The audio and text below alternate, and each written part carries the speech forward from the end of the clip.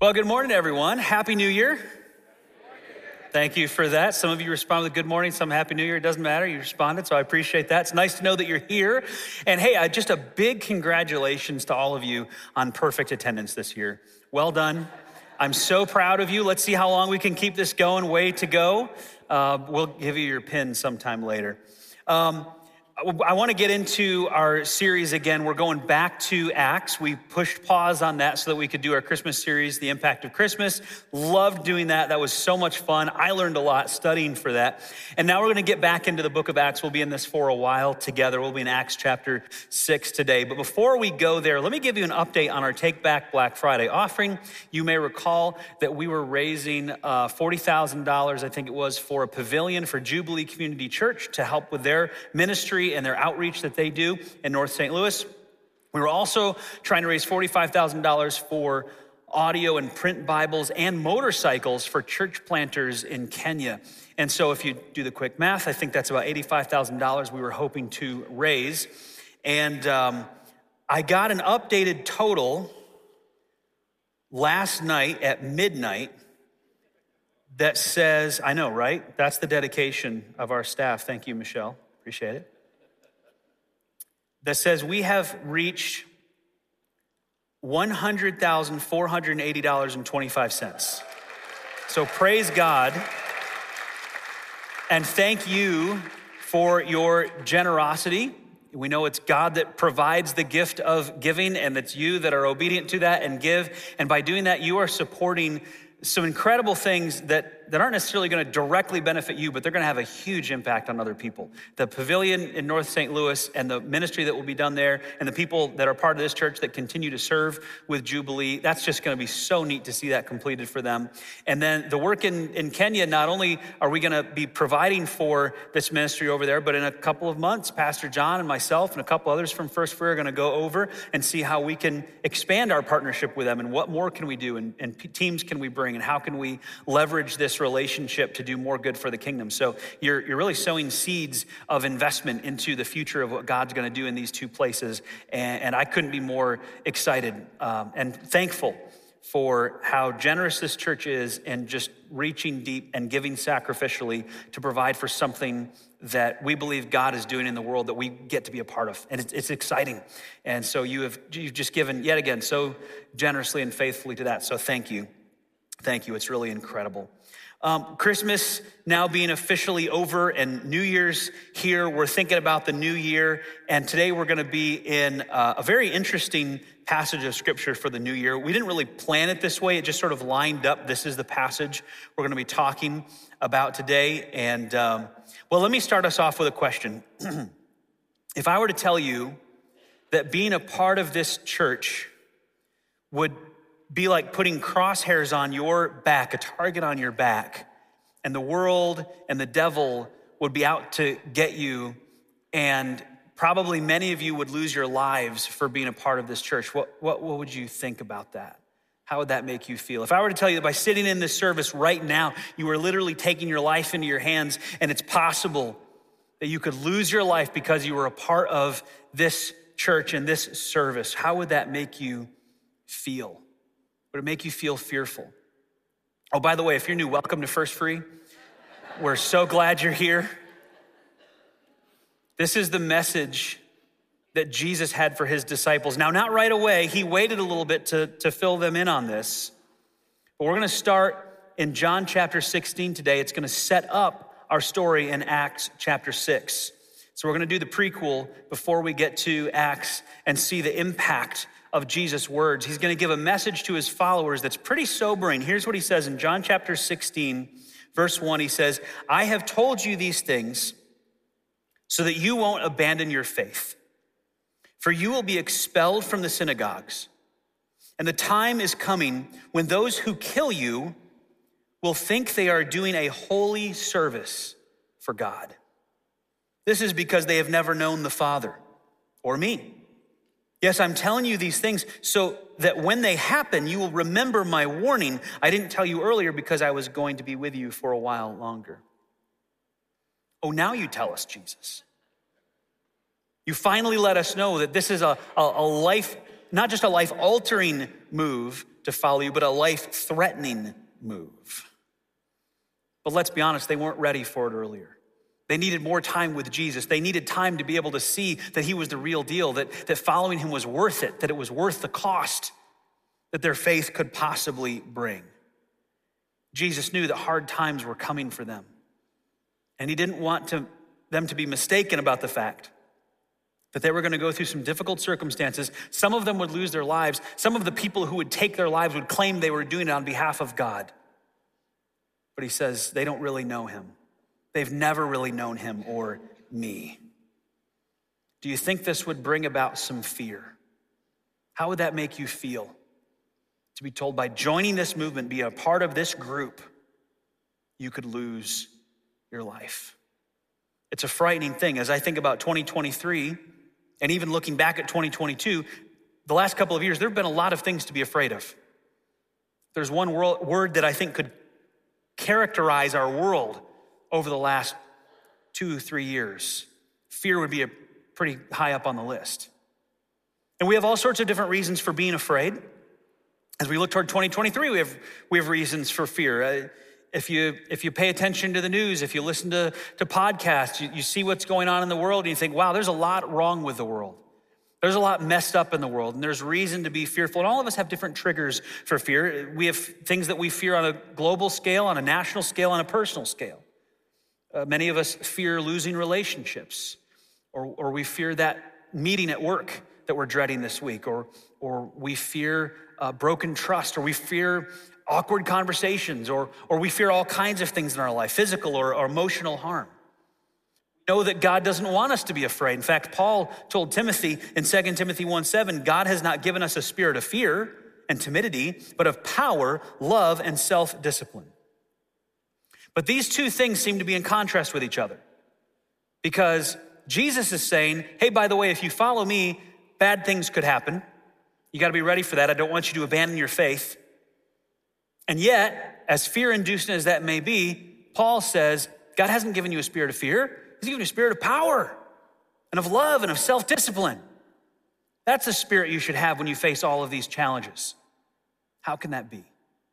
How can we be people that look at 2023 and say, whatever challenges come my way, I'm going to have faith in God, and I'm not going to be overcome by fear?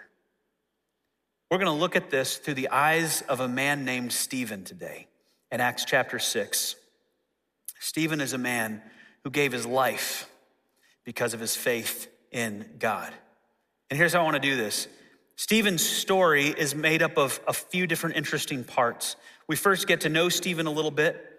We see the climax of his situation where there's critical accusations that are made against him. And then he gives this long message, one of the longest sermons given in the Bible to us. And at the end of that, we then see the conclusion of his story. And what I want to do today is read to you kind of an overview of Stephen's story and talk about a few things we can learn from him about how our faith can overcome our fear. And then next week, we're going to take a little bit of a deeper dive into his actual message. So we're going to jump around a little bit. I'm going to put these up on the screen for you to follow along as we do our initial reading of Scripture. But then later on in the message, I'll jump around to a lot of different passages. We're not going to put all those on the screen, so you may want to write these down or just have your Bibles open and turn to them as we go. Starting in Acts chapter 6, verse 8, Luke says this: Stephen, a man full of God's grace and power, performed amazing miracles and signs among the people. But one day, some men from the synagogue of freed slaves, as it was called, started to debate with him. They were Jews from Cyrene, Alexandria, Cilicia, and the province of Asia. None of them could stand against the wisdom and the spirit with which Stephen spoke. So they persuaded some men to lie about Stephen, saying, "We heard him blaspheme Moses and even God." This roused the people, the elders and the teachers of religious law, so they arrested Stephen and brought him before the high council. The lying witnesses said, "This man is always speaking against the holy temple and against the laws of Moses. We have heard him say that this Jesus of Nazareth will destroy the temple and change the customs Moses handed down to us." At this point, everyone in the high council stared at Stephen because his face became as bright as an angel's. Then the high priest asked Stephen, "Are these accusations true?" Stephen then goes on this long message, and we're going to jump right to the end where he says, "You stubborn people, you are heathen at heart and deaf to the truth. Must you forever resist the Holy Spirit? That's what your ancestors did, and so do you. Name one prophet your ancestors didn't persecute. They even killed the ones who predicted the coming of the righteous one, the Messiah, whom you betrayed and murdered. You deliberately disobeyed God's law, even though you received it from the hands of angels." The Jewish leaders were infuriated by Stephen's accusation, and they shook their fists at him in rage. But Stephen, full of the Holy Spirit, gazed steadily into heaven and saw the glory of God. And he saw Jesus standing in the place of honor at God's right hand. And he told them, "Look, I see the heavens opened, and the Son of Man standing in the place of honor at God's right hand." Then they put their hands over their ears and began shouting. They rushed at him and dragged him out of the city and began to stone him. His accusers took off their coats and laid them at the feet of a young man named Saul. As they stoned him, Stephen prayed, "Lord Jesus, receive my spirit." He fell to his knees, shouting, "Lord, don't charge them with this sin." And with that, he died. Let's pause for a moment here and just pray. Ask God to speak to us through his word. Father, this is a challenging story to hear about Stephen, who was martyred for his faith. There's a lot that we can learn from him, God. I pray that you'd help us to open up our hearts and our minds to what you want to teach us today. Lord, I pray that you would give us some insights that will help us to walk closer with you in 2023, to have a stronger faith, to not be overcome by fear. Let us learn something from Stephen's life and Stephen's sacrifice today, God, so that we can live better for you and represent you well on this earth. We pray this in Jesus' name, amen. How to have faith over fear. How to have faith over fear. That's the title of the message today, what we're going to talk about. And if we can just learn a little bit from Stephen's life here, we'll have some ideas of how we can have faith over fear. It's not everything. A lot of answers we could talk about to the question of how can we have faith over fear. But this is certainly a good start that's going to give us some things to work on. I'm going to give you 4 points that you can write down or just remember that we see extrapolated from Stephen's life and experience here that I think will give us a good start to the new year. We'll start with this one. Start with a close walk with God. Start with a close walk with God. We see this in verse 8 when we're introduced to Stephen, a man who Luke says was full of God's grace and power. He was full of God's grace and God's power. That doesn't come without a close relationship with God, a close walk with God. He was full of it. He exuded it. Everyone could tell that, man, in fact, you see later that they couldn't stand against the wisdom with which he spoke because of the Holy Spirit that was present in his life. He had a close walk with God that allowed this to happen. He didn't just have a little bit of God's power and grace. He was full of it, the Bible says. God's power, God's grace, or God's grace and God's power. I want to talk about those two things a little bit. I spent some time this week looking into those. And what does that mean? What does that look like for us? Let me take you to one passage of scripture that Peter wrote in 1 Peter chapter 4, because Peter's going to talk about the grace that God gives you. God gives you grace. Now, it won't be immediately evident when I read this passage, but I promise you this is all about God giving you grace for a very specific purpose. Here's what he says in 1 Peter 4:10.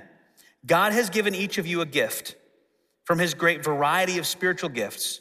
Use them well to serve one another. God has given each of you a gift from his great variety of spiritual gifts. Use them well to serve one another. What's going on there? The word for gift there is actually an offshoot of the word grace. In fact, there's one version that translates when it says, God has given you a gift from his great variety of spiritual gifts. Use them well to serve one another. One version translates that in a more literal way, which is you are stewards of God's varied grace. The idea is that if you're a follower of Jesus, God gives you grace to be a steward of in this world. God gives you grace to be a distributor of his grace into this world. He doesn't just give you grace for you. He gives you grace that you can pass on to others. It's like if you've got a bucket and it's got a bunch of holes in it, and you pour a bunch of water and it just kind of leaks out. It doesn't do any good. But if you've got a bucket and it's sealed on the bottom and you pour water into it so much that it overflows and there are buckets around it and the water starts to flow into those buckets as well. That's the picture that you should have in mind of God giving grace to you. It's giving grace to you so that it overflows into others, not so that it leaks out the bottom. God gives you grace to be a steward of his grace in this world. What kind of grace does God give? Well, Peter tells us here that it's what we call spiritual gifts.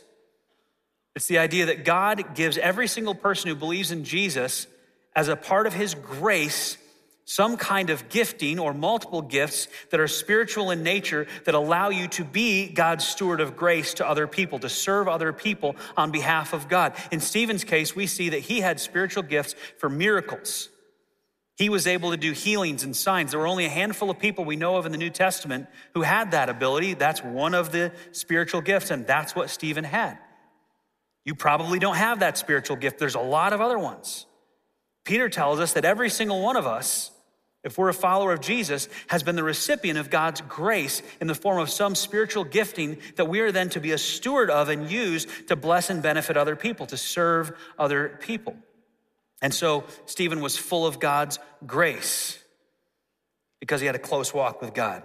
We also see that he's full of God's power. I looked up this a little bit. Colossians 1:11 says, we also pray that you will be strengthened with all his glorious power. It's the same word. So you will have all the endurance and patience you need. May you be filled with joy. The idea there being that you have power to get through the difficult times in life. Endurance and patience. And it's God's power that enables you to get through that. And so Paul says, we pray that you would have that power to get through those difficult times. Here's another example in 2 Thessalonians. So we keep on praying for you, asking our God to enable you to live a life worthy of his call. May he give you the power, same word, to accomplish all the good things your faith prompts you to do. That's very interesting. That Paul would be praying for God to give you power to do the good things that your faith prompts you to do. Good things that God has also given you grace to be able to do. There is God's grace and there is God's power, and Stephen was full of it because he had a close walk with God. You've got to start there with a close walk with God, tapping in to that power source, that grace source, not just for you, but so it can overflow to others. And that leads us to our next point, the second thing, which is be willing hands for God's work. Be willing hands for God's work. You know, Stephen took a big risk in getting out there and doing those miracles and preaching about Jesus. That was not a safe thing for him to do, especially in this climate. As we see from the story, it was a very dangerous thing for him to do. And yet he was willing to get out there and do God's work, to be that steward of God's grace, to use God's power to do good things for other people, not to draw attention to himself, but to draw attention to God, even at great risk to himself, but he was willing to do it. Ephesians chapter 2 says, we are God's masterpiece. He has created us anew in Christ Jesus so we can do the good things he planned for us long ago. So just to recap and get this straight, God gives you grace so that you can be a distributor of his grace and do good for other people in his name. God gives you power so that you can do the good things your faith prompts you to do. And here we learn that God has planned good things for you to do. So there are good things that God wants you to do and be involved in, and he gives you all the grace and all the power to do it, but you have to be willing to do it. That's why the author of Hebrews tells us, hey, keep reminding each other, encouraging each other to do good. That's why Paul over and over has to remind the churches, God has given you these gifts to serve each other, to serve other people. That's what God wants you to do. You know, we live in a very interesting day and age coming out of the pandemic where we've become even more isolated, even more separated. We've lost a lot of the community feel that we used to have. Our Western culture for a long time has been very individualistic, but now it's even more so. This week, it was interesting as I was at home a little more to watch all of the delivery vehicles come through. I mean, there's FedEx and there's UPS and there's DoorDash and there's Pizza Hut and there's Amazon and then Amazon again and Amazon again and Amazon again. You know, because I mean, if they do it every hour, they got to keep those things going. And it's just, we live in a society now where it's so easy for us to, and I love it, don't get me wrong, to just pull out the phone and be like, I would like Chinese in 30 minutes. And they just deliver it. That's fantastic. But on the other hand, what that's doing to us as a society is it's making it really easy for us to just kind of be insulated and to not interact with other people as much and not be out there stewarding God's grace in the world because we're sort of keeping it all in our own bucket. When in reality, the bucket's got holes in it, it's just kind of leaking out. And so God gives us his grace so that we can be a distributor of that to other people, so that we can be willing hands to do his work in the world. For whatever reason, he wants to work through us. He's not doing it all himself. He says, I want you to be my hands and feet in this world. I'm going to give you the grace and the power to do it. I plan things for you to do. You've got to be willing to do it.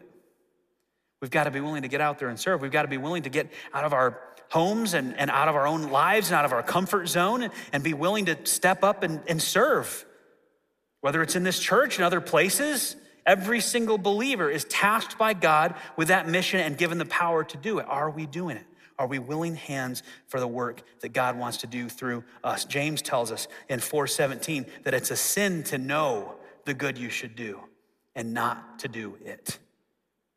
We need to do it. Some of you may have seen earlier in the announcements that we're going to do this thing called Feed Nicaragua again, which is where we package tens of thousands of meals and send them to Nicaragua for people that need food, but also it's done through a Christian ministry. And so they get the gospel as a part of this getting the meal.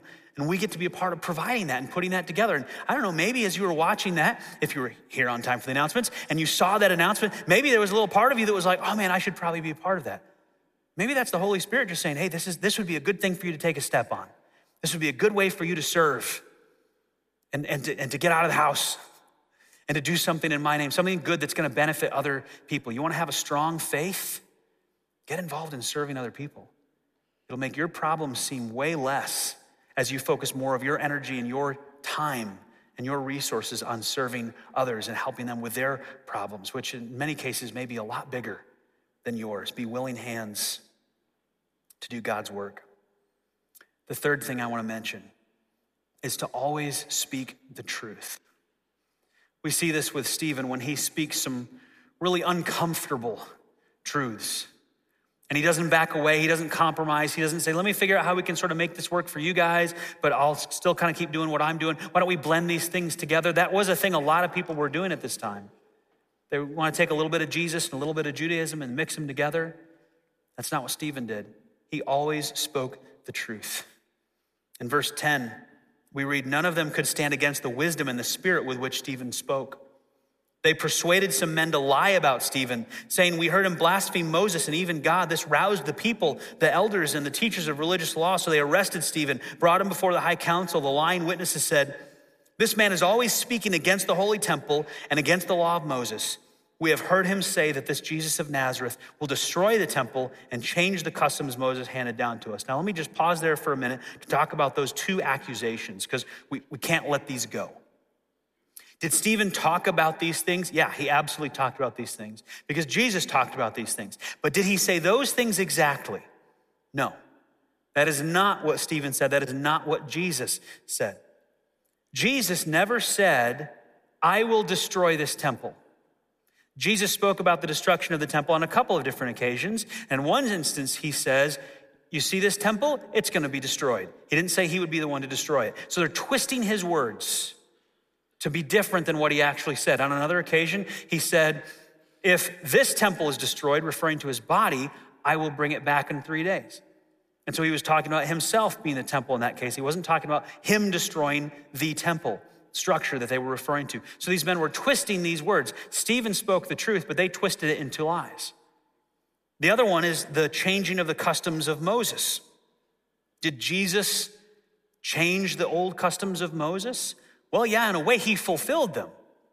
But he didn't, as they say, blaspheme against Moses. Stephen, communicating the words of Jesus, did not blaspheme against Moses. He merely said, hey, the law of Moses, it served its purpose for a period of time. Jesus was the fulfillment of that. Now there's a new covenant that we are under. And the old covenant was for then, and the new covenant is for now. God used that for a period of time, and that was good, and that was necessary. It points to the need for Christ, and now Christ is here. And so we have two areas where Stephen spoke the truth, and because he spoke the truth, he could have great confidence in what he said. They couldn't actually stand against what he really said, so they had to invent lies. They had to twist the words and speak against him. But Stephen could have incredible confidence and incredible trust knowing I spoke the truth in everything that I said. And we should always speak the truth. Now, you've heard me say before, and you've probably heard this phrase before, everything that's said should be true, not everything that's true should be said, right? I mean, there are times where the toddler should not tell the nice lady that her outfit looks ugly. That doesn't need to be said. It may be true, but it doesn't need to be said. But we should always speak the truth.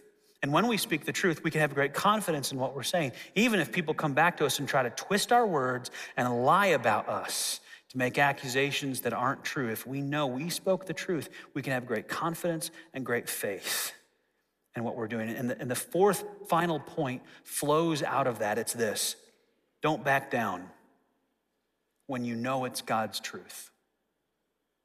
Don't back down when you know it's God's truth. This point can hit a lot of different people in different ways. So let me unpack this a little bit. We're going to dip our toes here into chapter 7, because next week we're going to look at it in greater detail, the whole message.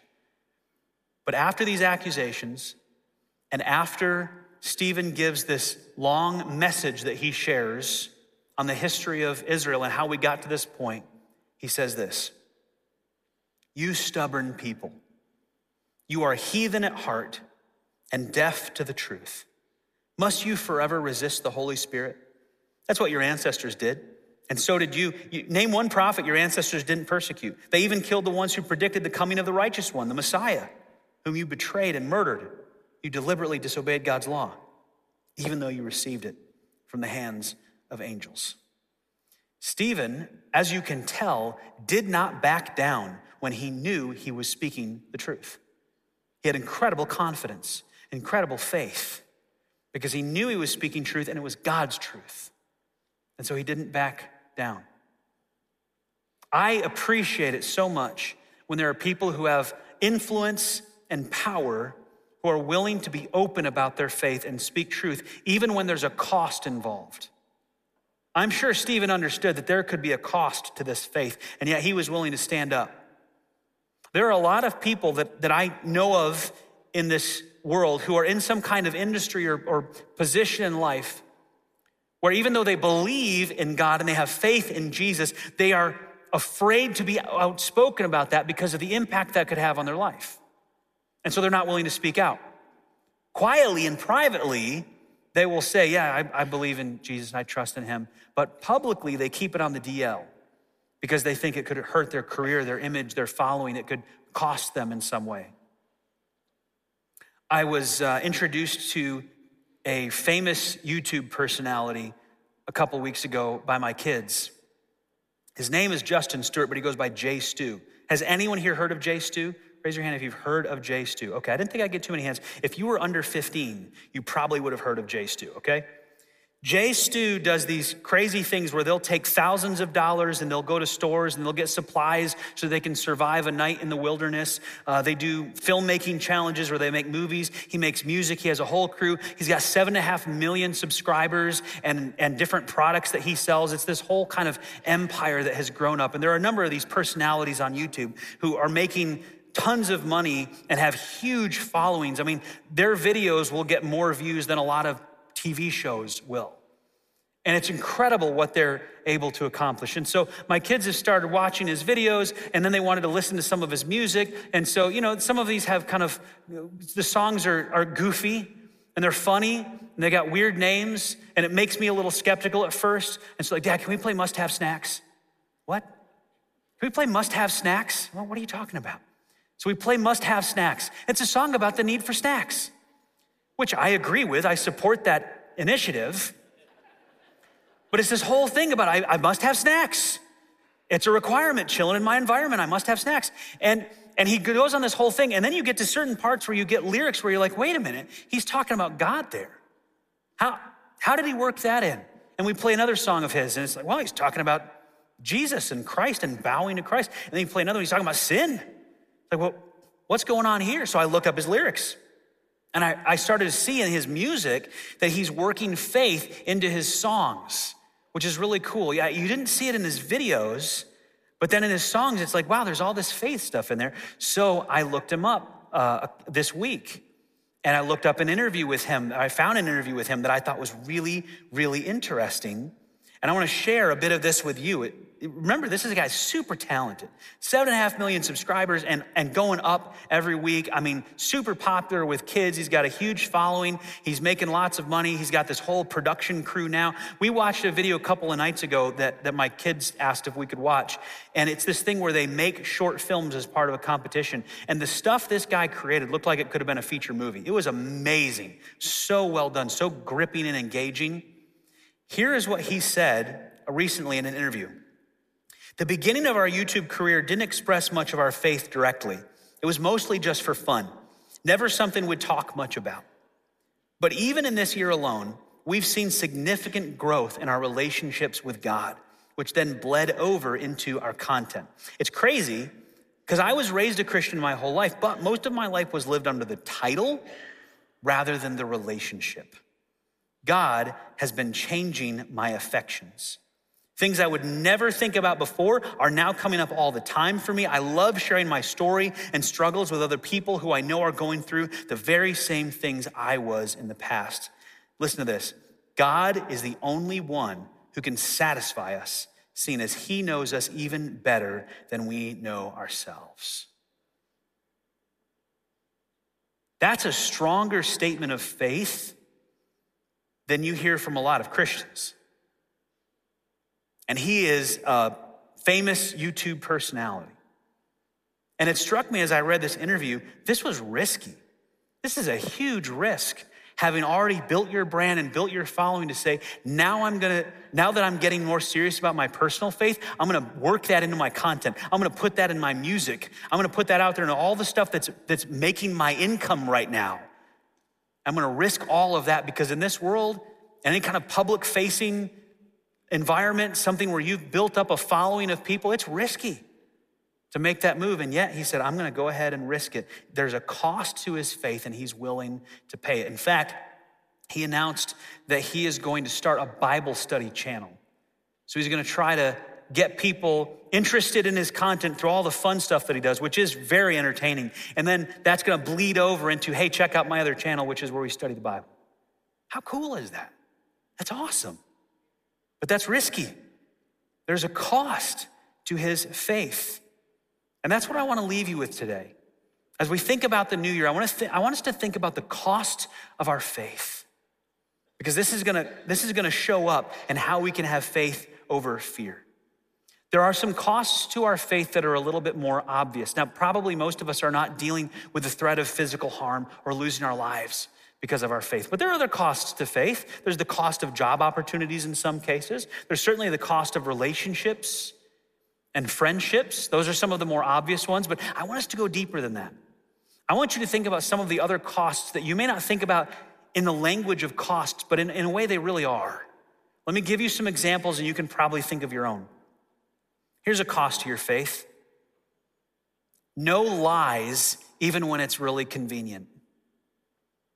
The cost of giving up speaking falsehood, even when it would seem to help you out in some way, because it's dishonest, it's against the character of God, or it's bearing false witness against a neighbor. That's a cost to your faith. You give up dishonesty and having a faith and having a strong faith. What about the cost of gossip? No gossip against other people. Even though it's juicy and even though it can be fun to participate in, and oh, did you hear about this? And well, I heard it's because of that, and rumors and assumptions and all that stuff. And you give that up if you have a faith in God. You're supposed to. That's a cost of your faith. You don't get to participate in that anymore. Or listen to that from other people. You know, I don't want to hear that. I don't want to be a part of that. I'm not going to participate in that sin. What about the cost of not having good excuses to sin? We're very good at justifying our sin, aren't we? Coming up with the ends justify the means because of this. No, that doesn't work in God's kingdom.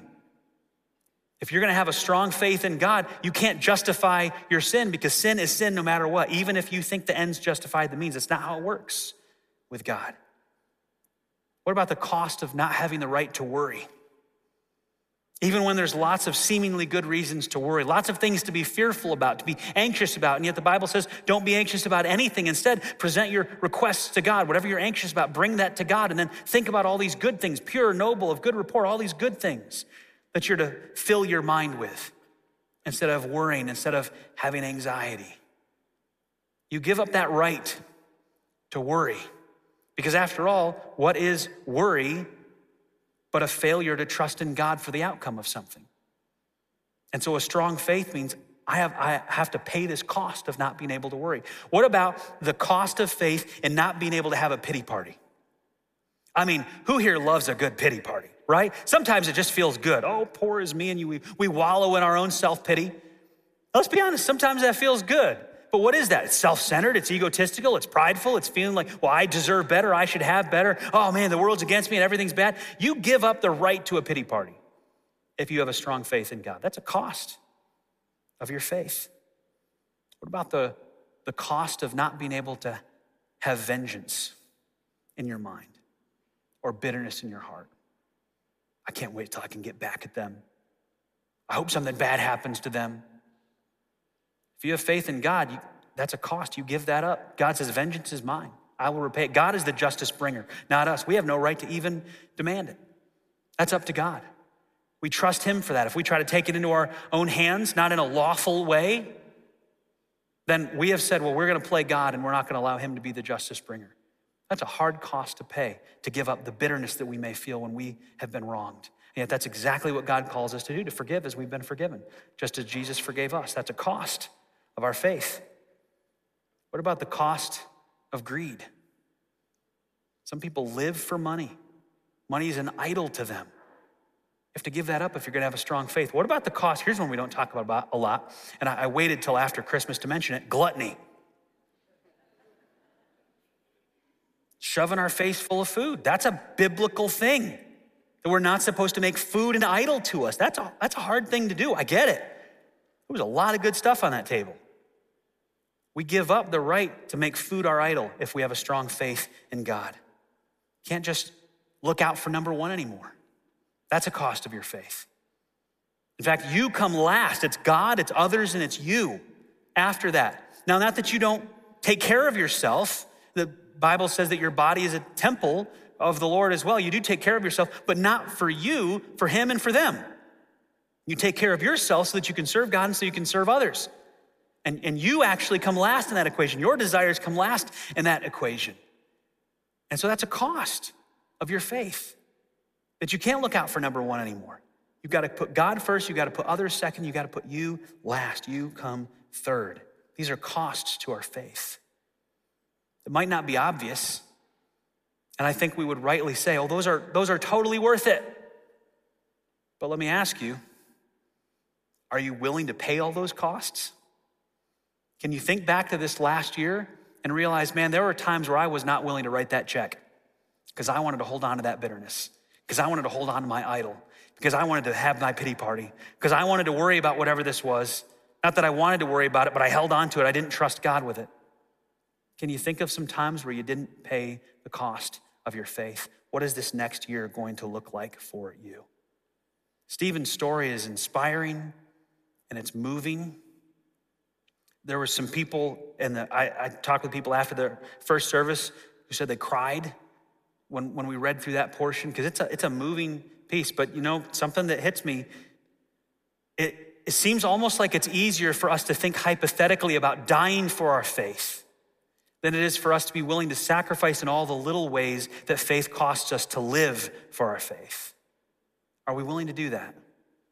Are we willing to do that in 2023, to say, I'm willing to pay all these costs and whatever else you've come up with in your mind, these costs of faith? It is so worth it, but it is going to cost.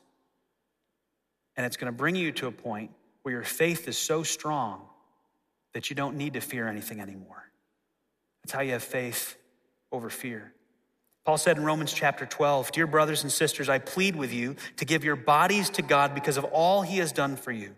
Let them be a living and holy sacrifice, the kind he will find acceptable. This is truly the way to worship him. My challenge for you this year is to follow in the footsteps of Stephen, to grow close in your walk with God, to be willing hands for ministry and service. Maybe last year wasn't good for that. Let's make this a good year for that, to get out there and to serve in all sorts of different ways. Maybe you don't even know how yet, just try something. Maybe you don't know what your spiritual gift is. Try something and keep trying until you find what motivates you and energizes you. Speak the truth in all circumstances, even when it's uncomfortable, even when it's inconvenient. And don't back down when you know it's God's truth, when there is a cost involved to living out and speaking God's truth. Don't back down from it, even to yourself, even telling yourself the truth.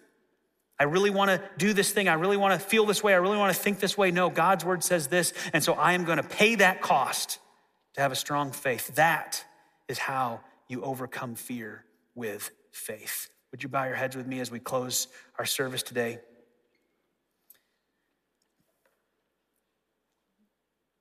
God, this is a hard truth to live out because we look at a man like Stephen who had such a strong faith and it showed up in such a powerful way, but we only have a snapshot of his life. And even these few little glimpses at Stephen's life and his walk with you and his ministry and how he gave his life for you, we just see this incredible example of a man who was sold out for you. And God, as we go into this new year and we think about how amazing you are, all that you've done for us, even between the services, some stories of life transformation, how you've worked in people's lives this last year. It's amazing. And we know you want to keep doing that and keep growing us and keep growing our faith. I pray that we would be willing to spend the time to walk close with you. I pray that we would be willing hands to serve you in all sorts of different ways, God. I pray that you'd help us to speak the truth. I pray that you'd help us to be willing to pay the costs of faith. Help us this year to have such a strong faith that fear will have no place with us. There are lots of reasons to be afraid in this world. There are lots of things, if you watch the news or listen to podcasts or just talk with people, reasons to have anxiety, concern, and fear, but we don't need to have any of that, Lord. Help us to have a strong trust in you so that we don't need to have this spirit of fear, but to have your power, your grace, your love, the self-discipline to live the way we know you want us to live, not just because you tell us to, but also because it's better. It's going to give us a better life. Help us to minister in your name, God. I pray you'd help all of us to do that this year. And Lord, as we close our service with a song now, we remember how good you are to us.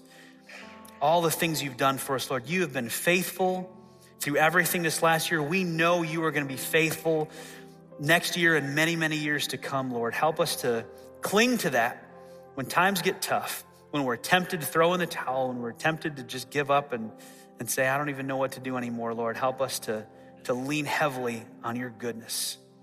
And in Jesus' name we pray, amen.